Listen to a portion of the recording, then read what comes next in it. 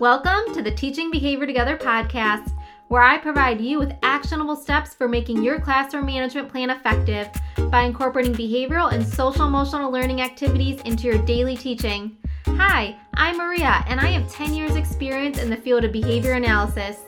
In each episode, I will be providing you with effective and evidence-based strategies you can use to create a classroom environment you want to go to each morning.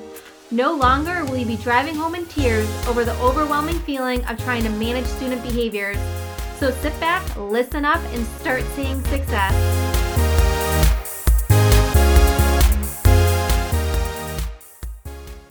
Hi everyone, welcome to this episode of the Teaching Behavior Together podcast. Today we have a Q&A episode, so let's get right into the questions.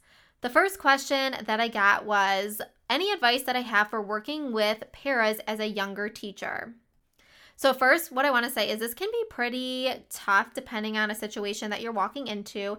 I know that myself being younger, at times it can be intimidating when working with different individuals that have been around for a really long time or have been in a classroom or a building for a really long time, and you are put in a position where you are the one leading that classroom or leading some sort of behavioral programming or programming in general for a student.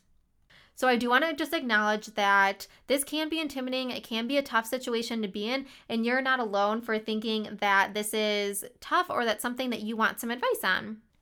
The first thing that I'll recommend just kind of goes along with just being a young teacher in general, and that is just to build rapport with the people in your building and really seek out their advice and ask for support in different areas so that you're able to build one rapport with them, and you're also able to build your skills, because the people that have been teaching for a while or have been paraprofessionals for a while have a lot of valuable advice to give to you, and it can be really helpful in developing your skills as a teacher.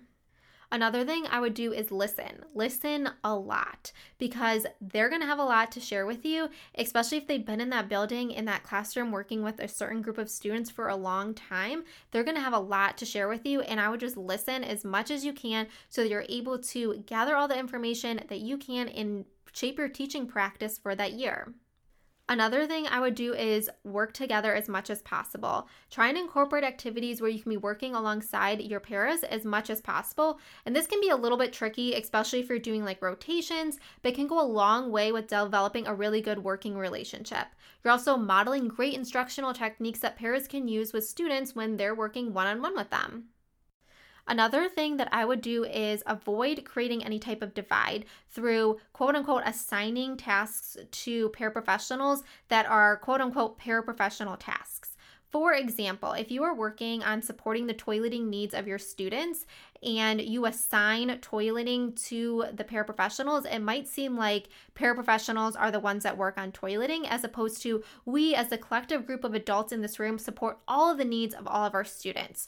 So I would avoid those types of like assigned tasks and really work as a cohesive group of adults inside of your classroom so that you're able to all support all of the needs of all of your students.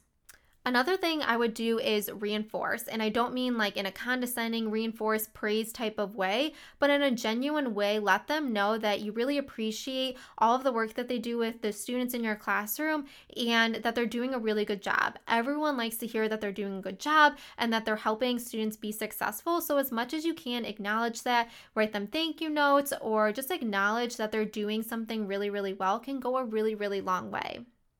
If you're looking for some more ideas, I did do a whole blog post about this, so you can head over to my website at teachingbehaviortogether.com and just read about the different strategies that I talk about for building that relationship with paraprofessionals, especially as a young teacher. All right, so the second question I got was my thoughts on PBIS. And I know there's a lot of differing opinions about PBIS. I know it can be a very divisive topic. So I do want to just share my opinions about it and let you know that these are my opinions about PBIS, the research I've done about PBIS, and the thoughts that I have about PBIS as a behavior analyst.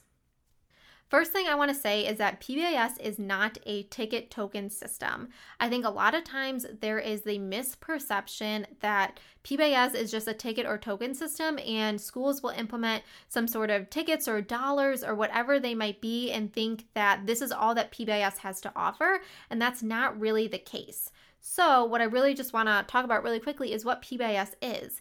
And PBIS is a framework or a tiered levels of support system that you can use to help support the behavioral and social emotional needs of your students. It really fits within the MTSS framework or the multi-tiered systems of support framework. If you know about RTI, which is the academic version of PBIS, essentially, is where you're supporting students' needs through different levels of interventions so that we're really allowing all of our students to be successful. It's the same thing with PBIS. So there's different levels of interventions that our students can engage with to be successful with their behavioral and social emotional learning skills. At Tier 1, PBIS focuses on setting expectations with students, and I say with students because PBIS does advocate for the development of class-wide or school-wide expectations with student voice in the process of developing those expectations and reinforcing those expectations. And a lot of times the reinforcement is interpreted as a ticket or token system, but it's not necessarily how it has to be. It's that we reinforce those appropriate expected behaviors or those expectations in our classrooms so we continue to see those appropriate behaviors. At the Tier 2 and Tier 3 level, PBIS really focuses on teaching those skills. Now, I do want to differentiate, PBIS is not an intervention. Just like RTI is not intervention, RTI has Tier 2 and Tier 3 interventions embedded into those tiers that help teach those academic skills. Same thing with PBIS. There are interventions that you can use at the Tier 2 and Tier 3 level that help foster skill development and help maintain those skills over time. So again, PBIS is a tiered framework. You have the Tier 1 level where you're teaching those expectations with your students. You also should have a social emotional learning curriculum so that you're teaching those foundational social emotional learning skills at that Tier 1 level. And then Tier 2 and Tier 3 should contain interventions that are focused on building and teaching behavioral and social emotional learning skills.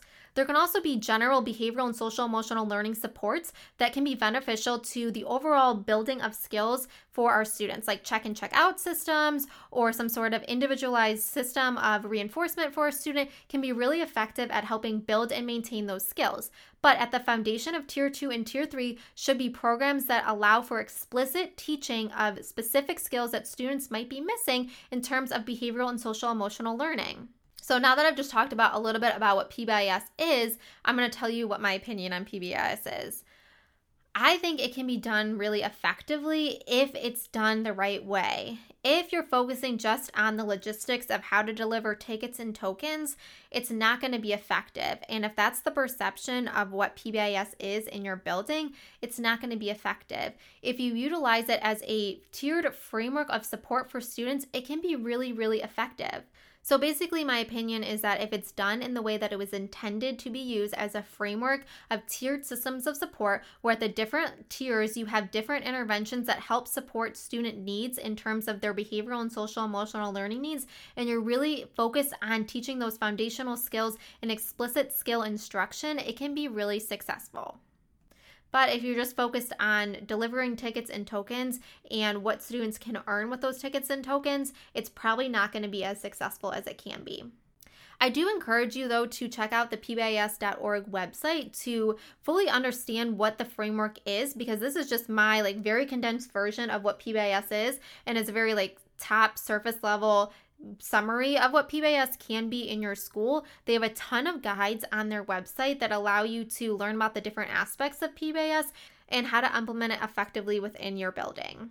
So the next question I got was from a teacher who works in a classroom with a behavioral focus, and they were asking if I had any advice on either rotating paras throughout the day with different students or keeping them with an assigned student each day. So I just want to say this is going to really depend on the dynamics of your classroom and can change year to year or even within a year. So I just want to kind of highlight what I think are pros and cons to each type of system. One, I believe that everyone in your room should know all of the plans for all of your students. So that would advocate for paras rotating amongst different students throughout the day, because I do think that everyone in the classroom should be able to carry out the behavioral programming for all of the students so that overall your classroom can be really successful. With that being said, it also takes time for everyone to learn the different behavioral programming. So there is something to be said about paras being assigned a specific student so they can really learn that student's behavioral programming and really build a relationship and build rapport with that student so that they're able to help that student be successful throughout the day. However, on the other hand, it is also really helpful for our students to be able to generalize their skills and be able to work with other adults in the building, in your classroom, in other classrooms or different environments. So we want to make sure that we're also building those skills in with our students by allowing them to work with other adults in your classroom and in the building. So as you can see, I go back and forth, and it really depends, and it's really going to come down to the individualized support that your students need. If you have a student who works really, really well with a paraprofessional in your classroom, you might want to have that paraprofessional working with that student while they're really building the skills that they need to be able to work with other adults in the building or in different classrooms. But you also want to make sure that you're giving students the ability to generalize their skills to other adults, and so that they're really able to be successful in all environments.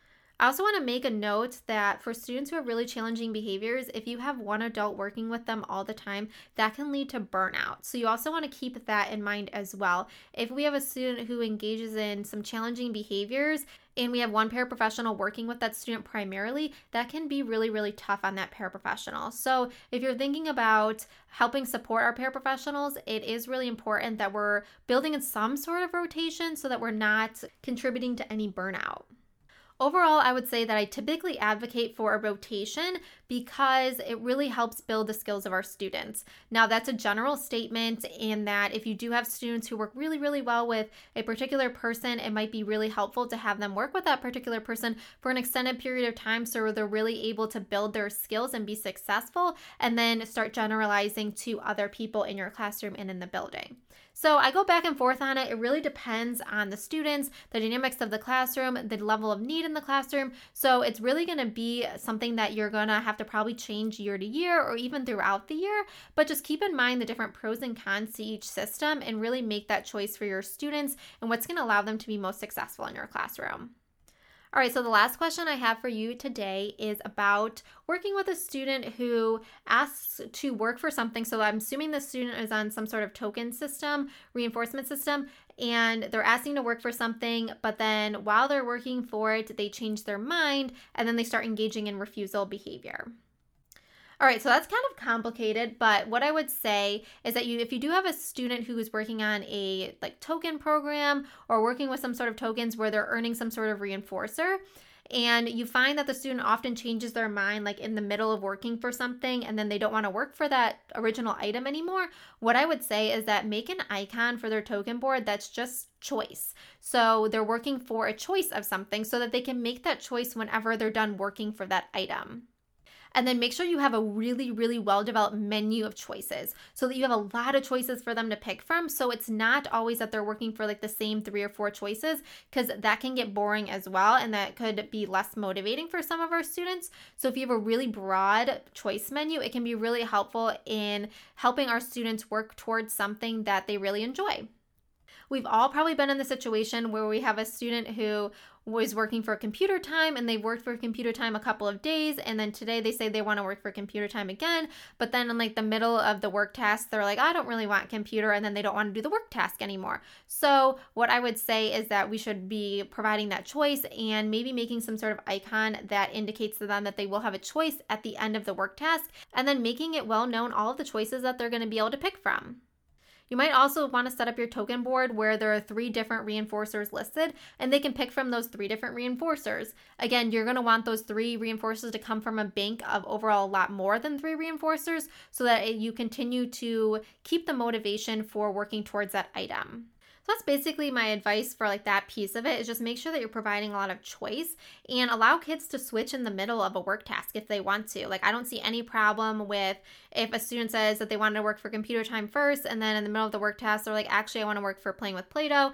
That to me is totally fine, especially if they ask for whatever the other item is appropriately.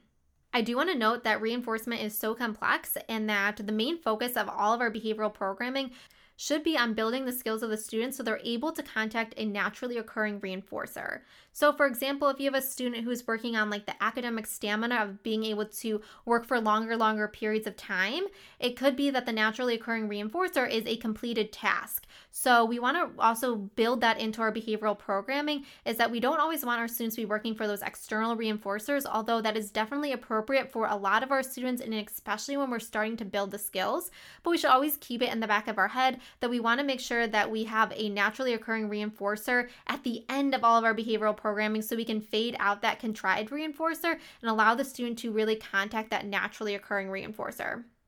So I hope that helps with some of that. I know that's pretty common in classrooms that we have students who want to work for something and then like halfway through they don't want to work for it anymore, and it can be kind of confusing and they can start engaging in some of that refusal behavior, and that's not something we really want to see. So we want to make sure that we're giving them a lot of choice and just a lot of options, because that can really help cut down on some of that refusal behavior if they know that they can change their mind or they know that they can make another choice.